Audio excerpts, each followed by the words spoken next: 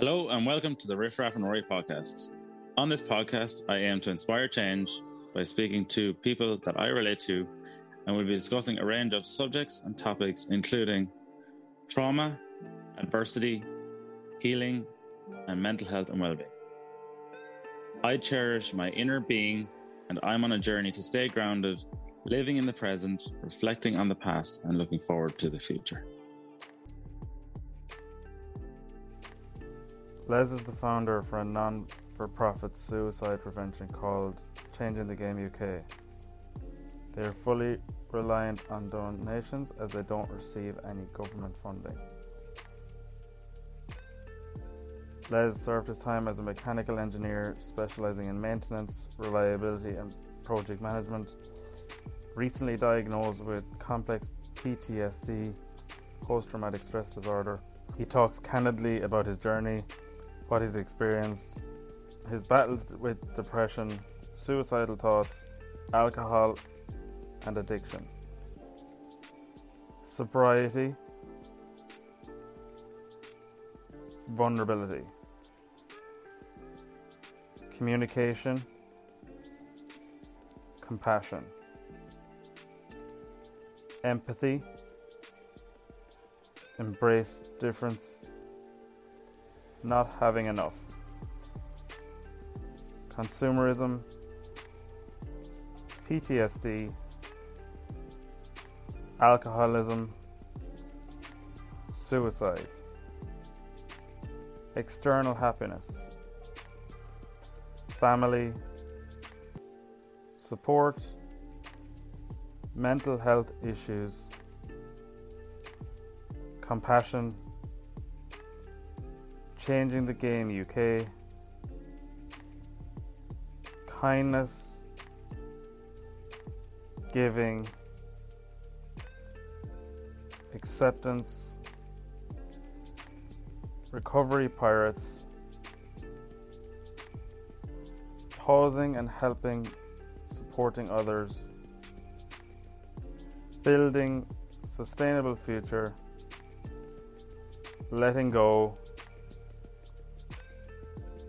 human nature, mend broken factions, suicide prevention campaign, graffiti art and mural.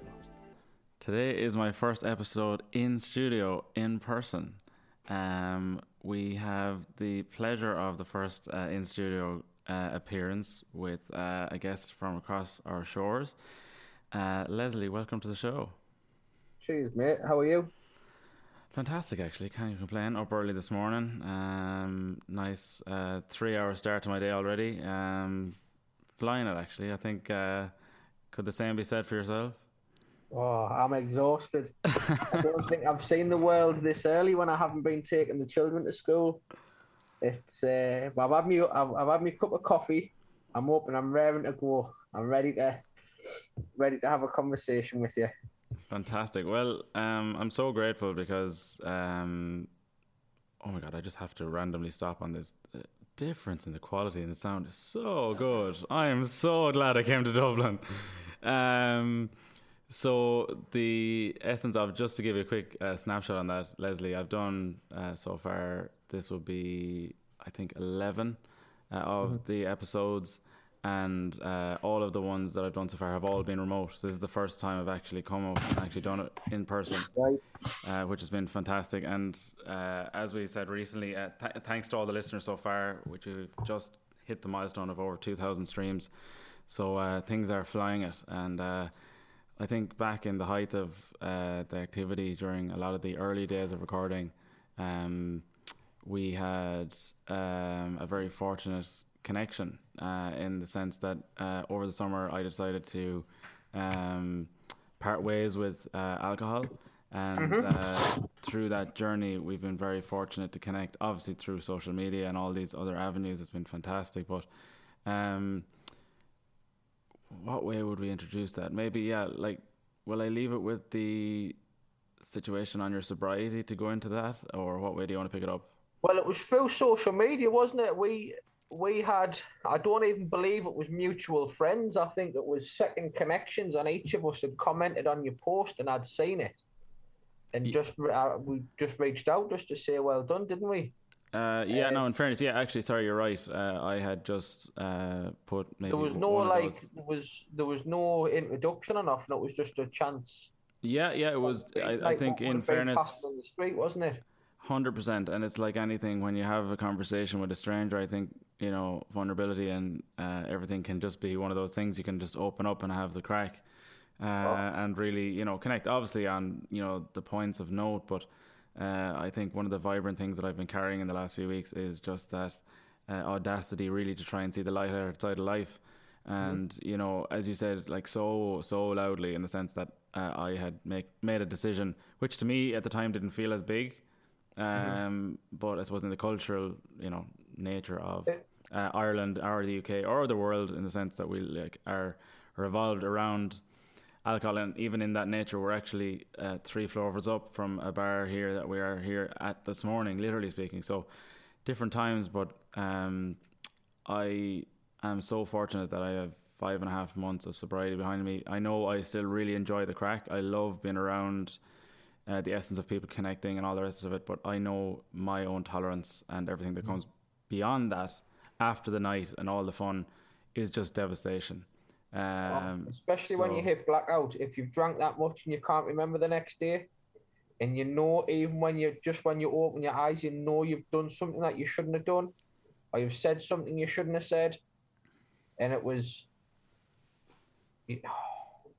madness. It was madness when you look at the way you function when you're hurting and when you're vulnerable. I think that's where it comes down to. You just touched on it earlier. You've got to accept your own vulnerabilities, because if you don't, if you're just dismissive of the fact, you can never address it. And that was always my issue. Oh, for fuck's sake. Sorry, mate. 1 second. Ugh. You're okay. Just to cue the music there. Oh, Rob, I'm just doing an interview. I'll ring you back 5 minutes. Cheers, mate. Ta-da. Sorry, mate. I'll put that on silent. I thought you're okay. You're okay. It's funny. I was actually I was only telling the story to Shane here this morning. I loved the intro, even, and this is just a side note for a second, that if you think of podcasting, and Shane would have much more experience in this, in the world and the space as well. Like, he has a couple of episodes running here today, and the essence that, like, the podcast that I was listening to on the way up is by a friend of mine and two other friends of his, rather, and they were talking about, like, the lead into a conversation, right, and how things get going. The way, like, on a night out, you might have the first pint, and then it, like, all of a sudden it builds up. You have the second one, you have the third one, and it really starts to get going. And like anything, we'll come to the aftermath, but like, what I was even thinking and feeling here, like, it's like there when you're trying to sit down and do anything. I'm sure between it's your phone or whether it's your kids, which I'm sure we'll come to in some point, it's like there's always something, something always comes. And in any essence, the distraction that we would have always gone back to would have been to try and escape through booze. And I think that for me was always something that was constant. Like, since I turned, mid-teens, booze was always present. For me, it wasn't even distraction would be the wrong word.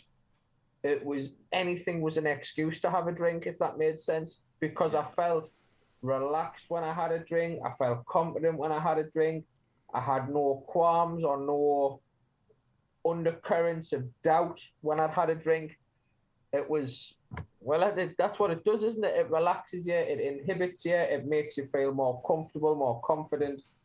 And it's a false sense of security, because like I say, the alcohol just becomes a comfort blanket for the environment you find yourself in, and it's no different to a drug dependency or these people who are addicted to going to the gym. It's a structure and it's a routine, whether it's healthy or otherwise, that helps you survive a situation. And yes, you have your social drinkers and you have your guys and your girls who like to go out and party, but I see that as significantly different to alcoholism, because alcoholism is more, in my opinion, and I'm not a medical expert, but it's more around self-medication as opposed to letting your hair down, meeting someone, having a dance, and going home with those memories. For me, it was never a precursor to going out into the entertainment world. It was always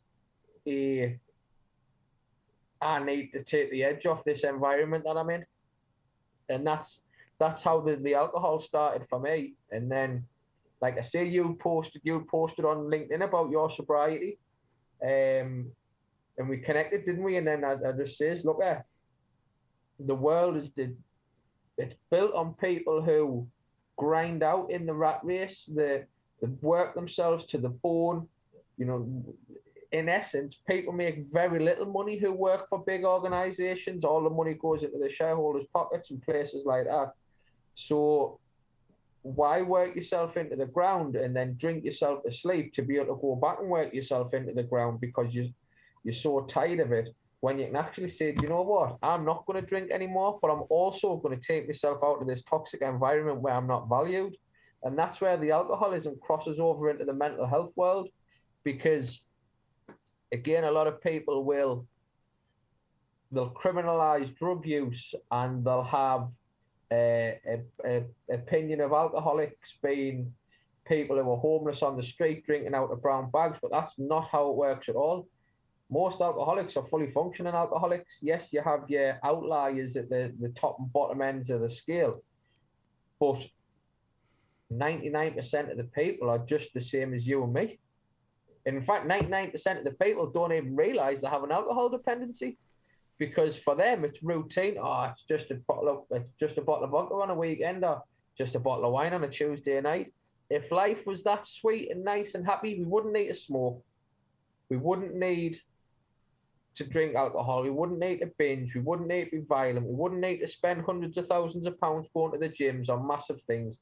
And all these companies wouldn't be spending all this money on mental health, well-being and culture, because it's basics. You just be nice to each other.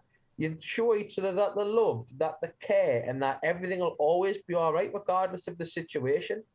And if you can do that, and you can allow people to feel vulnerable while having the safety blanket of love and compassion, as opposed to alcoholics and narcotics, it would address most of the issues that are born out of the workplace, because we spend 5 out of 7 days of our time at work. You spend more time there than you do with your family. So snide backstabbing, passive comments, not being valued is going to have a bigger impact and a bigger, it's going to influence the decision on your final mood a lot more than if you were in an environment surrounded by people who love and care for you. 100%. And like, it's so refreshing to hear that type of approach. Like, even walking up through the city there this morning, like nearly in the essence of what I would only describe as like being sober in the morning through a city centre is a different experience. And maybe, like, you know, back in the days when you would have been, say, you know, late home or early mornings, you would have been, you know, going back, and you're obviously in a different planet where you're not even paying attention to it. Sometimes you would have even sobered up, to be honest, nearly at the end of the day. But what I'm trying to point here is, like, you're talking about all those addictions, and addiction is such a massive point that I even came across 3 words that my own sponsor brought in recently, which was to do with irritable, discontent, and I can't even remember the third. It never comes to me. But anyway, in the general sense, it's always to do that with addiction. It's present everywhere. What I was trying to say this morning, and the thing that I saw coming up here, was just literally, for what bar wasn't open, there was a coffee shop. Like, in the sense that everybody was walking around holding something in their hand.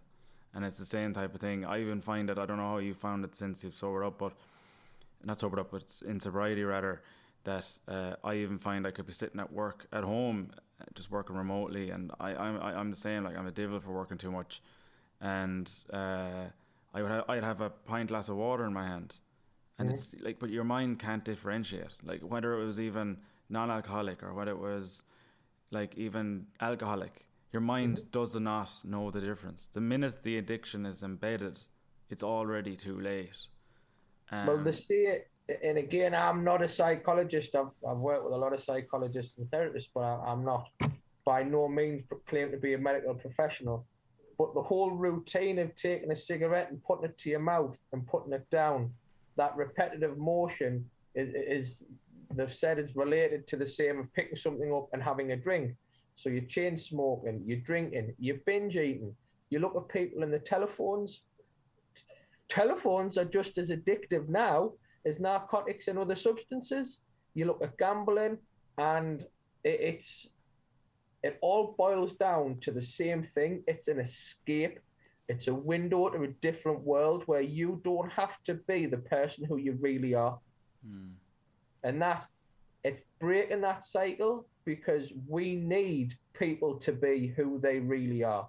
Because everyone is influenced and driven by TV, by the news, by media, by what you're supposed to think, what you're supposed to look like. And that's where innovation dies. You know, when I used to work for Shell, one of the big things, a guy who I used to work with had a lot of time for Clive, he would have teams of different gender, different races, different professions, different disciplines, because the varied opinion and the varied benchmark is what you have for your soundboard. The wider that is, the more options you have, the more routes you have to go down to solve a problem. And I think that's been the light bulb moment for me, honestly, is realizing that being different and being vulnerable and being able to say, do you know what? I am having a really bad day today. Those are the things that allow you to grow and allow you to learn and mean you don't get stuck in the same trap. Like commercialism, you know, yeah, you might be feeling down, or you might think you're fat and ugly. Buy this cream to clear the spots off your face and everyone will love you. Well, fucking hell, everybody gets spots. Doesn't matter. You know, it's people are told and expected to look and feel and behave a certain way. And if you follow evolution back to where we were, we're still primitive animals. In the grand scheme of things, look at how long humans have been on this planet. So why you would never expect cats, dogs, lions, and ostriches to behave the same. So why expect it from humans? Embrace difference, allow people to express themselves. And again, that's something else I feel would reduce the risks of mental health and becoming dependent on addictions and coping mechanisms. You know, and again, when we say addictions and coping mechanisms, we don't mean alcohol or drugs. It could be going to the gym, it could be eating, it could be spending, it could be gambling. You know, there's so many things out there that people use to try and take the edge off things. And it's all in moderation, but the world we live in, it forces people to overindulge, and then you just get trapped. I like to look at it like a payday loan. You know, you've got no money, so you go and get a payday loan. And then it comes round to pay for it, you pay your loan back, but you're still short on your money. That's the way I view mental health and emotion when it comes to coping mechanisms. So yeah, you feel really down, you feel really flat, you either have a glass of vodka or have a line of sniff, or you go and you have a one-night stand, or you do something to take the edge off. When you come back round, you're still in the same place with that added guilt, as opposed to breaking the cycle like you've done.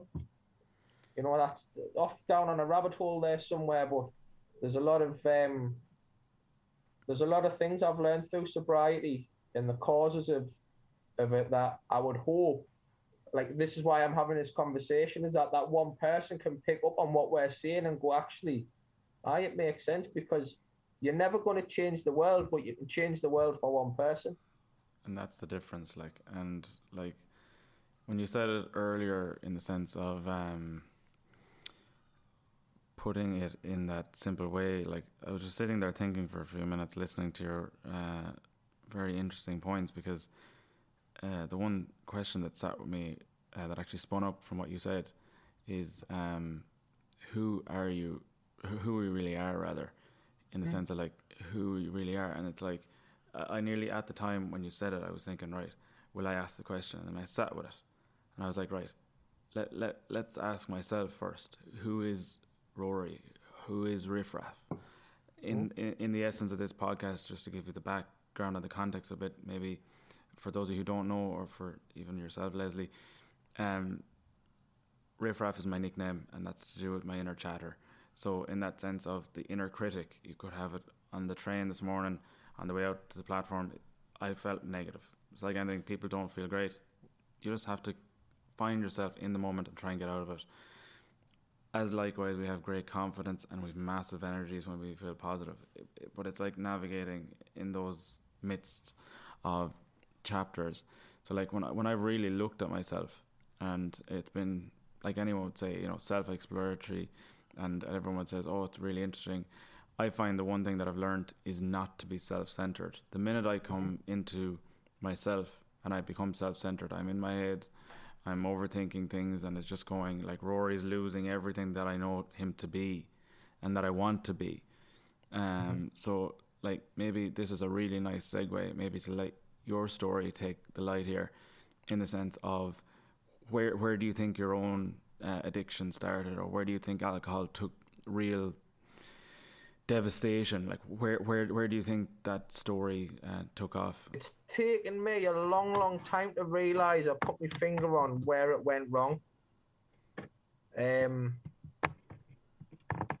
it was a long time ago. I was 6 or 7 or 8. I can't remember exactly when it was. Can't remember for the life as when it was.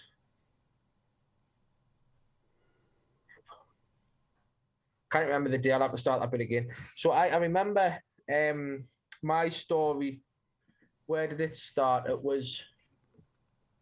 I was a quiet child, relatively spoiled, I believe. My dad worked away.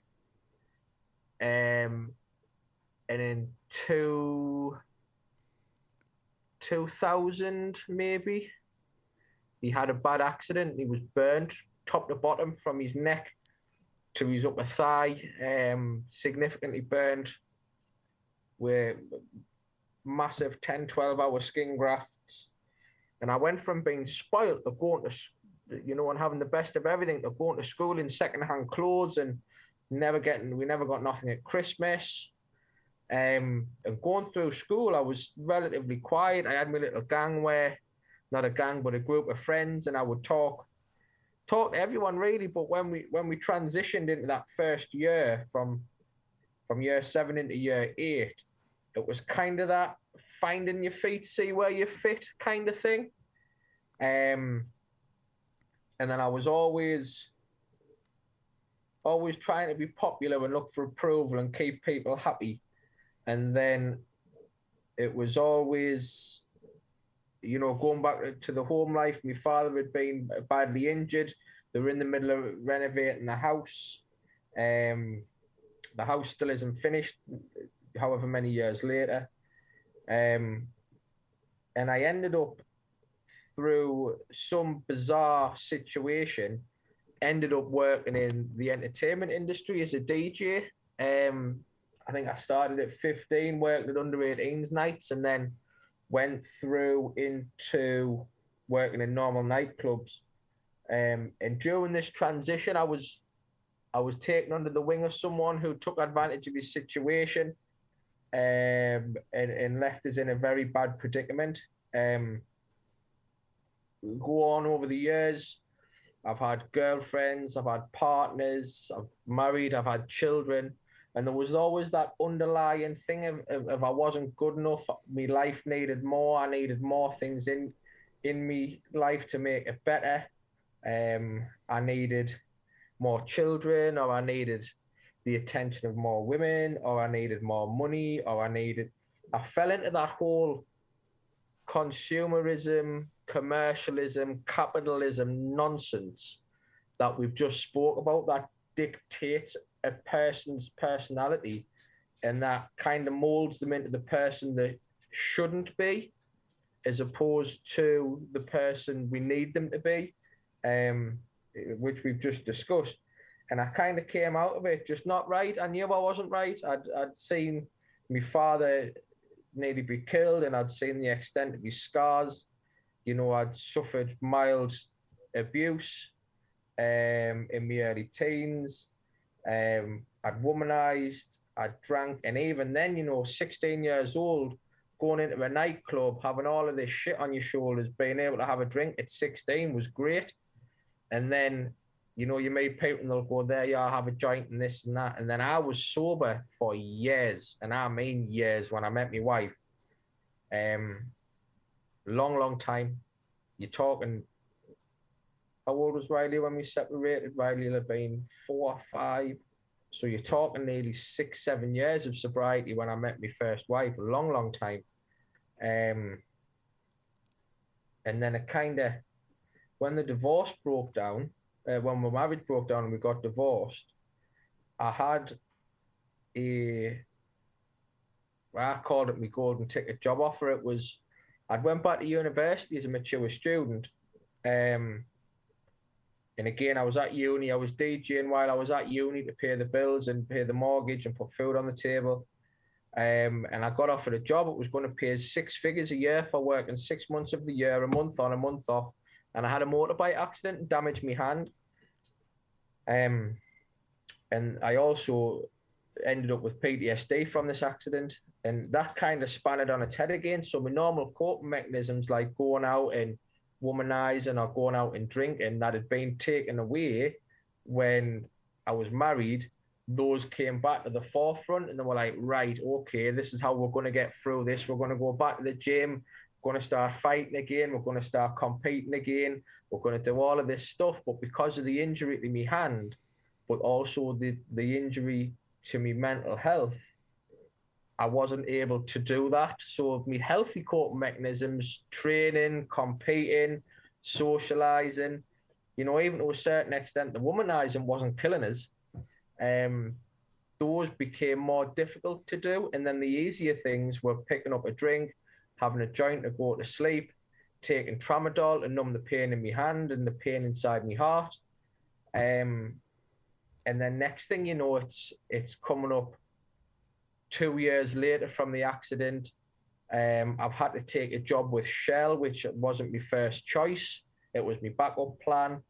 And this golden ticket that I thought I had when I lost this job offer, it was like, well, is this my life then from now? Just more disappointment. I'm never going to get anywhere. I'm going to be stuck in this routine.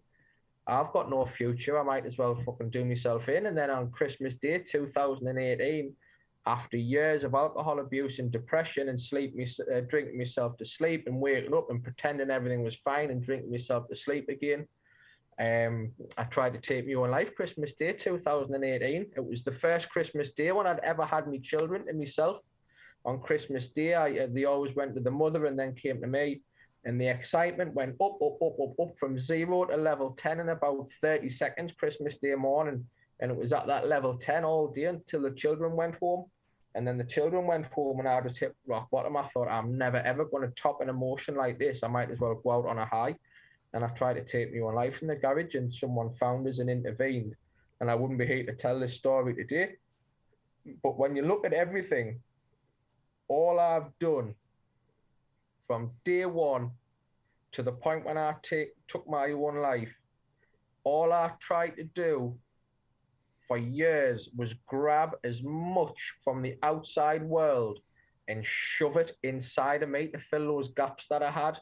So again, that could be women, alcohol, drugs, partying, nice cars, money, public persona, perception.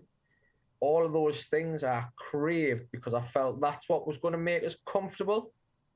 But when I had, you know, that moment, Christmas Day and the suicide attempt, a massive light bulb moment, massive. I mean, I'd been in therapy for a year anyway, and I'd been telling my therapist I was fine, everything's okay. And when I told her, I was still in denial. I says, I never tried to kill myself. She says, we're splitting hairs. You had a rope on your neck round a ladder. Your neighbour was looking through the window, banging on the window as loud as he could because he's seen what you were trying to do. He says, let's not kid ourselves. You're trying to take your own life because you weren't doing that for the crack, were you? And the answer was, I didn't know what I was doing. I was on autopilot. And then after feeling all of that pain and all of that suffering and realizing where I'd gone wrong for nigh on 20 years of my life, it was like a light bulb moment. I had clarity from the sobriety. I had support because of my faith. And then I realized the missing part of the loop was the significant push now on raising awareness for mental health, the significant push on getting people to accept they have a mental health related issue. But there's no treatment. It's a 2-year waiting list for the NHS. If you ring the crisis team, you're best off only have a crisis if you want to commit suicide. You're best off only have a crisis if you want to take your own life between the hours of 9 and 5 because they're so understaffed. And there's so many people out there who could be saved with some compassion, non-judgmental support. And that's why I founded Changing the Game UK, is to change the game of life one good deed at a time. And this takes us full circle back to the beginning. You don't need to change the world for everybody.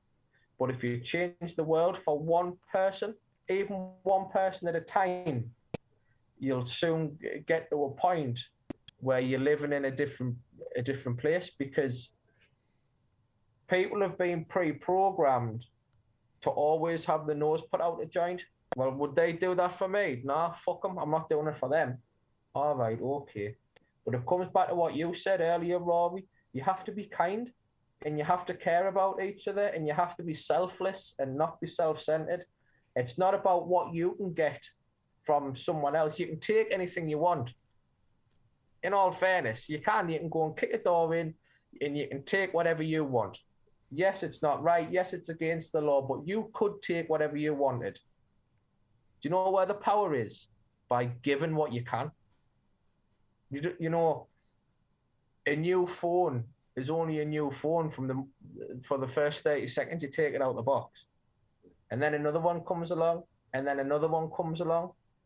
But if you have a gift by, let's say, making someone feel at ease, or you have the capability to give someone free mental health treatment, or you have the experience to share your learnings and open them up to a wider audience so they can relate and try and not make the same mistakes we made. That's where the magic is. It's not what you can get from other people. It's what you can give to other people. And, you know, people will be adverse to helping others because other people are adverse to helping them. So spin it on its head then, go and help someone else, and then they'll be willing to help someone else. And that's how you change the world, by doing it one thing at a time. And if we can get to a position where people accept the vulnerabilities, they know what makes them vulnerable, and then they can get the right support to build on those vulnerabilities. You know, in a decade, we'll have a new generation of comfortable, confident, happy, and loved people across the entire society. That's so well said. And to be fair, wow, like, where does it even land in the sense of the story that I would connect to first?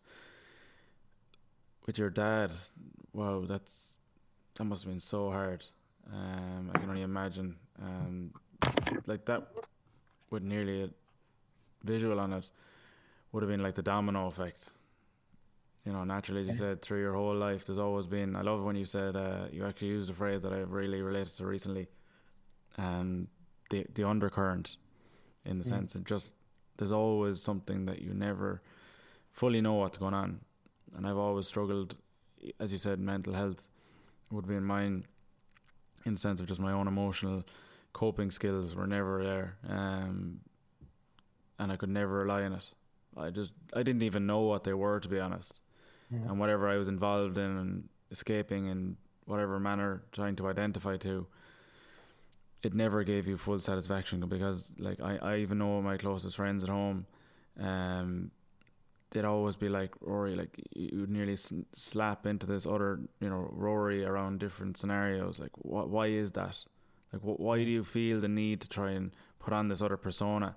Like, don't get me wrong, I love having the crack, and I love, you know, having that skit, if you will, you know, and having fun. But there's a point, you know, and I would always have gone over the line in so many different ways. And I love where you're talking about it there, where like that in your own journey, it just seemed to be a pattern, you know, through everything. There was the constant, and like I can identify with the story on your suicidal situation. I have been there as well, in the sense of up the ladder with the rope around your neck. My own self had been there. I don't know how many times, I've lost count, to be honest, in the 2 suicidal years I had in 19 and 20. And then it got worse. Well, my mind says the attempt was worse in 20, we'll say, when I actually jumped out in front of a train a couple of times, and eventually was lucky enough that I survived. But again, as you said, the phrase autopilot comes to mind, because you're not even, it's oblivious. Like, it's like you were talking about with your, and this is the wrong way to say it, but it comes up in the sense of it's the rush that you maybe got off your children on that scale of 10 on Christmas morning.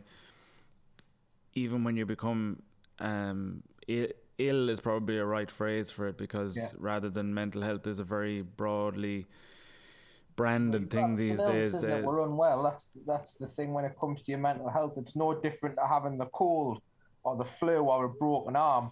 If you've got a broken arm or a fracture in your bone, you can say, "Oh, my arm's broken," and people can clearly see that. But with your mental health and your emotions, you can't see that. And what people can't see, they don't understand. So you've got to be even more. But even think of it like this. I saw something recently which was brilliant, and I have a couple of little things I'll share here, because I even on the podcast this morning that I was listening to, always find they were ringing in through what's really good about podcasting, and it got me thinking in the sense of, like, you know, having a chat, but also providing golden nuggets. I do this by trade anyway. I find that, as you said, part of sharing. Oh my God, it's so relevant. Like, and I find it great. It's probably another form of escape, but when you take the focus off yourself, you're actually connecting to others, and there's the value. And as I said, with the essence of coming up on the train this morning, it's like really where I've got my essence of, we'll say, enjoyment or satisfaction recently, and especially over the weekend when I was at work, just working, helping clients. I'm finding now that I'm actually gaining my satisfaction on a client's satisfaction and lifting their spirit. Like that has become a focus. And over the weekend I had 3 clients that turned around and said, "Rory, you made my day." And I'm like, how amazing does that feel? But that's, even as you said, like that's the hit. But what I was trying to go back to maybe with the other thing is, it in an addiction, you have to be so careful that I don't get too caught up in that. You know, because then I'd be getting, you know, hit, and then I just turn it into a sales number. I'd be like, how many clients do I need to hit to get that high? You know, that it wouldn't even be a monetary value. Like that's the feeling. You know, like as you said, gambling or drinking, you're investing to get the feeling. You know, that's where the consumerism comes in. That's the cycle, as you said, of the rat race, in the sense of like we're just brought up in a sense of nearly like. Someone said it in another really, really potent way recently, where you're literally on the walkway to the graveyard. Of course you are. And you know what? As soon as you fall off that walkway or your shoes become empty, your employer or whoever else isn't the one 2, 3, 4, 5 years later telling your wife it's still going to be okay, you know, stood by your children as they walk down the aisle. They filled your shoes with someone else. And in the grand scheme of things, couldn't give a fuck. And I'm sorry, I'm swearing here. They filled your shoes with someone else, and in the grand scheme of things, they're not really bothered. And I'm out of work at the moment. So obviously, I was a DJ in my late teens, early 20s. I went back to university in my mid 20s. I graduated in 2015. Obviously, I had the job offer that I'd lost. I went and worked for Shell, realised I was unwell. I couldn't do my offshore refresher because of the damage to my hand and the pain in my hand. Plus my mental state. I was having panic attacks when I come to do the helicopter refresher. And then you come back and then you work in the routine where you work again. And you give everything because you want to be seen to doing a good job. You want to be seen as someone who's proactive and aggressive at getting things done and has the best for the business. And then you come up against people who just want to be there for an easy life, or people who are institutionalized in the way they do things, or they do things historically, or they work with, a backdated culture. And all those little niggles just chip away at you, chip away at you, chip away at you. And that is through no one's fault other than society. It's not that person's fault, because that's how they've been conditioned. That's their coping strategy. That's how they go through life day to day. But it comes back to having that conversation, because, like you've said there, if you look outside yourself, life becomes easy because it's just about doing what you can for other people.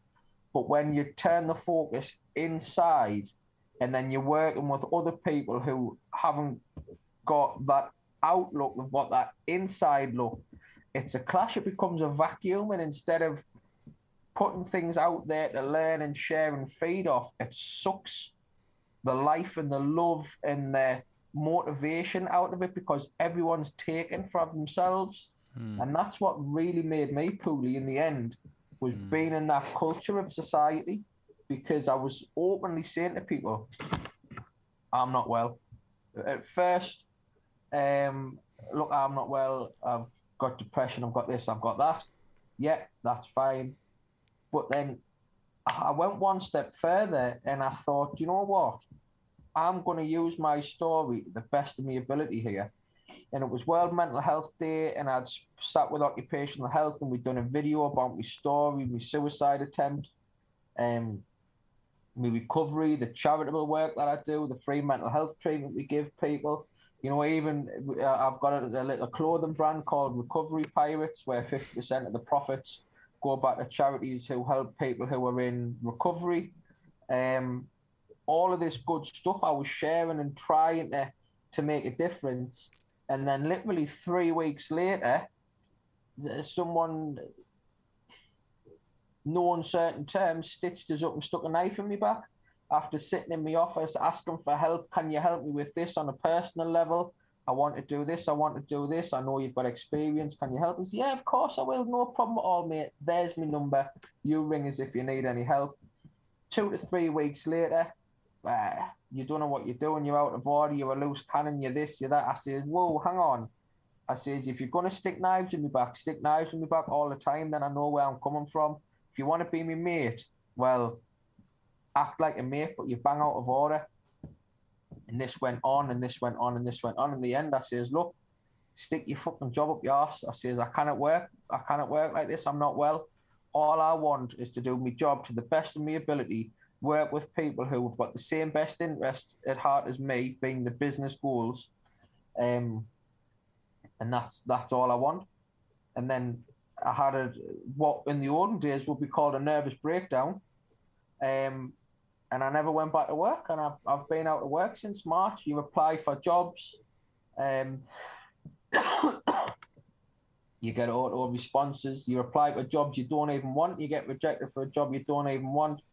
And it's thankful that I started the charitable work, and I wanted to give back, because if I didn't have that, and I didn't have me painting and things like this to talk to people and express how I feel, I would be significantly worse, especially if I was in the old mentality that I had of that coping mechanism, because it wouldn't have been stick your job up your arse. It would be, I'm still a little bit hungover and I'm going to knock your teeth out. Whereas now I could actually see it had nothing to do with me. It was all about that person, why they reacted the way they did. And I've made the decision to say, do you know what? I cannot work in this environment anymore. I'm done. Told a lot of home truths, and I always make sure I tell the truth, whether it's right or wrong, whether I'm going to get in trouble or I'm going to drop someone else in it. You have to tell the truth. If you can protect people, of course, protect people. But if you can't live an honest life, you've got fucking no chance. You've got to be honest with yourself, and that comes back to the vulnerability again. It comes back to the addiction again. It comes back to your behaviour again.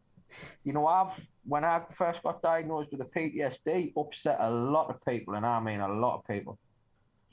And having the humility and the appreciation of what I've actually done and apologize to these people. You know, it's if you make your peace with someone, that's it. You can't go around worrying about that anymore. You've just got to try and work together to help people, to stop people getting worse. And if we can stop people getting worse and poorly, 10,000 people lost their lives to this point this year from suicide. So imagine if we could move those numbers on and be progressive and reduce those. You know, it's people say you're a daydreamer, you'll never do it, but you've got to want to try. And like I say, I've totally gone off on a tangent here, but that's how I ended up being here talking to you, because I'd seen someone who was on a similar journey to me. I needed someone to reach out to me in my early sobriety just to keep us focused. So, yeah, I'm going to reach out to Rory. Reached out, we connected. Rory, what you working on? Oh, mate, that's awesome. Les, what you working on? Oh, I think that's really good. Why don't we get together and help people and kind of show where the cross paths are and the commonalities are? Rory, that's a brilliant idea. You know, if we were blinking and blinding in the rat race for work, you'd be going, sorry, mate, I haven't got time. I've got to finish this report. You finish one report, there's always another report to write. So stopping, taking the time for yourself to see how you can help and support others. For me, that's how you build a sustainable future. Like, you've got to love each other and take care of people. That is so good. And like, there's one thing that came up earlier this week. I was speaking to a lady. I want to respond to your points as well, but I just want to say this first before I forget. In the sense that this was just a client at work, and I definitely identify to not working at the moment. I'd been out of work prior to this last 5 months for nearly a year and a half, and I just, as you say, again, everything, you're in the rat race. And I was lucky during COVID, I'd say, to be fair, I didn't have to focus on work. I was able to take a break. I didn't even want to go near work life or anything. I just got through the pandemic. Just, it was a focus of getting up every day, for example, or whatever it was. In the essence of what she said to me, after an hour on the phone, we had a lot of connections nearly around numerology, which is another conversation for another day. Anyway, I was loving it, spirituality. It was all great energy. The point of the conversation that she left me on with at the end, and she was actually saying she was going to light a candle at the end of this for 15 minutes. She was like, Rory, go meditate to this. And her phrase was, if only our eyes see souls instead of how bodies, how different beauty would look. And I'm like, in the sense that, like, it's so powerful. I've kept that for the last 72 hours in my head, and I'm just like, if that's the focus, as you said, like if we were walking around today, for example, here in Dublin, or wherever people are in the world listen to this, if you look at someone and you don't judge them, you explore their vulnerability, and if you, as you said earlier, lead with compassion and empathy, and this is in any capacity, and if you do want to draw a conclusion, that's up to yourself, but draw the conclusion on their spirit as a person, and then you'll know the true self. And you know the thing as well, people can change, and people are allowed to change and should be encouraged if they want to leave the past behind. You look at my early interviews that I was doing around mental health. I spoke to a gentleman called Brian Cockwell. Now, Brian was notorious in the Northeast as a gangland enforcer. What's happening there? Hold on. There we go. Brian was notorious around the Northeast as a gangland enforcer. He was a taxman, and he was violent, and multiple people tried to kill him multiple times. He lost his brother to suicide. He suffered severely with a crack addiction. Now the guy, on a daily basis, speaks to people, sends messages of positivity. He trains every day, and all he wants is to stop people learning and making the same mistakes he done. So that comes back with full circle again. You can have a really bad, aggressive, nasty, violent person, but there's nothing stopping that person having a Saul on the road to Damascus moment and changing. If someone is displaying signs of change, you've got to give them the benefit of the doubt. Because again, if you don't and someone tries to make a difference and you hinder them, it's not just them you're stopping and saying, "Ha, look at them." You're fueling your own bias and negative bias. You know, it's crazy when you look at the whole thing in the bigger picture. We're all part of something so much bigger. And change is a constant of life. People will always change. Situations will always change. Expectations will always change. But as long as we can be true to ourselves and true to each other, those changes don't matter because you're still working from the same solid foundation.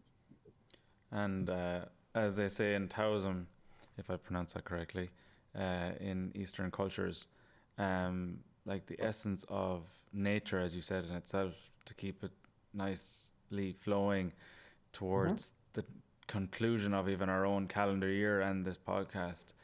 It's like, if you even look at the year to date, like we're in that autumnal setting of the glory of, the beauty even more so, of all the colors that you would see in foliage or whatever.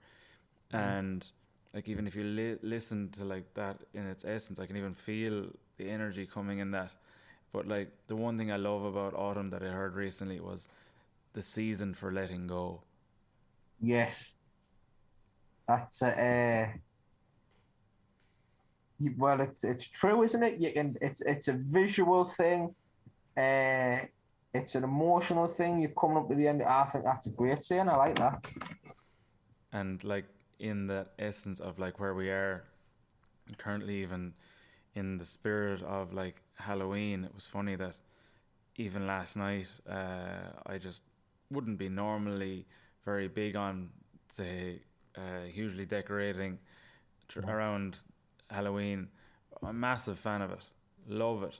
And it was funny that I had a text this morning from someone that I just sent the photo to of I put a smiley face on the pumpkin. Like, just I didn't even think of it when I was doing it. And then he texts back and he's like, "Rory, that's the first happy pumpkin I've seen." And if you think about that for a second, in the sense of how general society goes around, and especially leading into the harder months, as you said, if you can turn someone's day around, or if you can help someone smile in any capacity, you've no idea how much that could lift their mood. And the one thing I love, like nearly embracing at the moment, is the word mood, because I find if I can manage that, everything else comes after that. That can be branded as recovery or sobriety or whatever, but if I can keep an eye on my mood and I can keep myself in good form, everything else comes secondary. And that has to be the way I operate, because if I want to be a happy-go-lucky man that I attain to be nearly at times when I feel good, I know I can laugh and joke about other things, but like, you can't do that if you don't feel good either.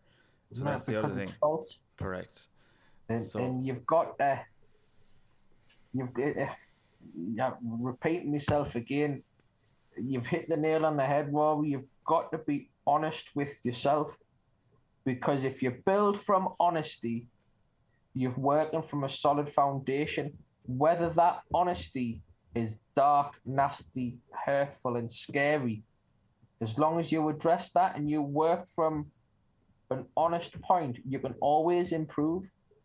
You can always repay past mistakes, and you can always give back, and you can always change. There's no one on this planet, I do not believe, if they wanted to, with compassion and love in their hearts, who could not change. There's no one. You've just got to want it, and you've got to want to make a difference. And like, it's one of those things, and I'll leave you with your final thoughts after this. I just saw, maybe using the smiley face of the pumpkin, and I'll give you a visual here for those of you. It's on audio, but that's the visual in the sense of just a candle lit inside it. And I was actually looking at the highlighter that I was actually taking the photo beside. Actually had the word job on it in a sense of a phrase, but the other one that I saw this morning, actually, which is just a very would you call it, mainstream retailer here in Ireland, Yeah. Brown Thomas. They normally, like, one of the mainstays in Dublin is the Christmas decorations on the main Beautiful. street, and it's like anything. But when I see it, and I saw the words this morning, like coming into the essence of a story like this, like those who shine, in that word, as you said, like if that's something that I could take into the Christmas run in my first Christmas sober, I'll be like going into it in the essence of having the spirit and having the light of life alive in me, knowing that I am one of those. Like that's me. Yeah. You know, but that's not a Rory anymore that's hiding. That's a vulnerable Rory that's like, that's who I am. I want to make people smile. I want to make people laugh.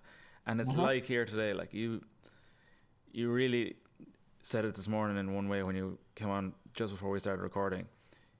Whether you're tired, whether you don't feel good, or whether you don't want to do it, if there's someone in any essence there, that there's that little ripple, like even getting out of bed myself this morning, you put in a little bit of music. And even the day that I had ahead, I was like, no interest. In some ways, it's weird. But I think the beauty comes in the secrets. And I think the little moments are where I take my massive enjoyment, because you got to celebrate the little wins, because they don't come around often enough. Mate, you're a man after my own heart, because we came into this, it was all unscripted, there was no plan to talk about anything. We just said we would have a conversation and see what come out of it. And if you look what has came out of it, it's the same core message. We two completely different people come from different parts of the world, but the commonalities we share by accepting our vulnerabilities, by accepting that we need to change and that the world can be a better place. It shows you that two people can come together, and if two people can come together, four can, and if four can, eight can, and everyone can be that person who wears the heart on the sleeve, who tells it like it is, and puts their arm around someone when they need it. Because that's what I was lacking, and that's why I was very nearly not here. And I think it's that human nature and that compassion and that love that the world needs right now, not hatred. It needs support. It needs to mend the broken factions, and just be nice to each other, be kind, accept your vulnerabilities, accept other people's vulnerabilities, and like you've said, celebrate them, because those are the things that make people different. And if everyone was the same, it'd be a really shit place to be. And I think one of those things that came up earlier is, say, even when I look at where we are here, and maybe I plug in for such a great experience on my first time in studio with Collaborative Studios here with Shane, like even the word collaborate, like the one thing that comes to me in my mind when I was starting this journey way back with Shane was like, I felt like an outlier. Like I felt like someone in society that just didn't belong. But now it's gone the opposite way. Now I'm proud of that. I want to be different. I want to create that essence of, be it content or whatever it might be. But who knows? Like I wouldn't have thought myself 2 years ago that I would be here halfway through what is the best part of the year, really like enjoying this. And now it's become part of my life. As you said, it's something now like a younger child that I've used with the inner child, that it's now part of my life, and I will look after it, and I will make sure that this journey stays going, because it's so important, as you said, to touch one person's heart. Like even one little bit of a story for you. When I was actually starting this connection, even where I am right now here today, I was on the ward in a psychiatric inpatient facility here in Ireland, and look where I am in studio helping people. Like it's a small world, isn't it? It's a small world, but dreams do come true. Like that's what I'm trying to tell people. Like if you stick to your guns and you believe in yourself, you will get there. Yeah, but do you know the other thing I would add for that is, don't be afraid to ask for help. Oh, well, 100%, because I'm not here in the sense of I couldn't do it myself. In the sense of having the support of, incredible people around you. It's what makes life all the better, and even better than that, as you said, sharing it. it makes life so much better. It's that word collaborative, isn't it? We can be experts at what we do. If there's something mechanical, maintenance, inspection, I can tell you how to fix it, how to look after it, when to service it, and what you need to do to keep your business making money. I can also paint you a pretty picture on the wall. Can I budget and plan your accounts? Yeah, to a certain level, but I ain't an accountant. Can I teach children deep philosophy and geographical political landscapes from the last 50 years? No, because they ain't my area of expertise. If you want to go outside your comfort zone, don't be afraid to speak to the experts and learn. And that comes back again to helping people and broadening the understanding. And like you've just said there, when you started this in that psychiatric ward, you didn't know where you were going with podcasts. You didn't know the content. I'm going to assume you weren't even sure how to start it. But by having your dream, having your goal, and having the contacts and the balls to ask for support, look at what you're doing. I've followed you now for months. I mean, we've been speaking about this for months. The content you're bringing out and the people's stories you're bringing to the forefront. Use your candle analogy. The world is a very dark place. Every podcast you record is one little candle. And it's that little beacon, that little bit of hope that can shine in the darkness. People could be in the darkness for years, but they come past your little candle on your little journey, and it's that little bit of brightness they need just at the right time. But equally so, and this is probably one thing, I'll leave it on a final question for you. Where can people see your charitable work, as you said, with the recovery? Do you want to give us maybe just like where can people find that? Is it online or what's the story there? That's brilliant, Rory. I forgot all about that. So changingthegameuk.org. You can put the www in front of it if you want, or you can just go changingthegameuk.org. That'll take you to our website. On the website, if you need support and you want to self-refer, you can self-refer, and one of our clinical team will get back in touch with you. If there's any medical professionals who feel that someone would benefit from mental health support, CBT, DBT, therapy, also counselling and support if they don't want to go too in depth, you can self-refer or third-party refer on there. If you want to donate as well, if you've had anyone who you've lost to suicide, or someone who you feel could or should have been saved, if you want to donate, 100% of all donations go to the suicide prevention campaign. We don't take any money out of it for running it. It's all, as I say, 100% of donations go into the treatment and the suicide prevention campaign. We're also working with the local graffiti artists in Newcastle. We're working on a mural, a memorial wall. So we're going to get the guys to paint Changing the Game UK on the wall, and anyone who they've lost to suicide, friends, family, distant relations, that can come and they can either have the name included or they can put the name on the wall themselves. So that's a nice little thing we're doing. You can follow that on Instagram. That's instagram.com/CTGUK. Pardon me. And finally, the Recovery Pirates. Something that was born out the back of a run practical joke. It bears the logo of a skull and cross syringes. Like I say, 50% of all profits go back to organisations who support recovery. That is Changing the Game UK, Northeast Homeless 2014, and the Road to Recovery Trust in Newcastle upon Tyne. All organisations where people have been in recovery, they're in long-term recovery, and then they're looking to get them back into employment. And if I can grow Recovery Pirates to a certain level, that's very much what I'd like to do, is to try and give it back and just hand it over and say, there you go, keep yourselves busy, there's a way to pay your bills. But again, just little things to keep us ticking over. The main one, the suicide prevention campaign, is changingthegameuk.org, where you can self-refer and donate, and the artwork and clothing line is all on Instagram.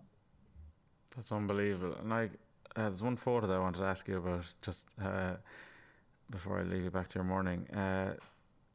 Was it with the Pirates? Is that connected to the football? Am I right in saying that? No.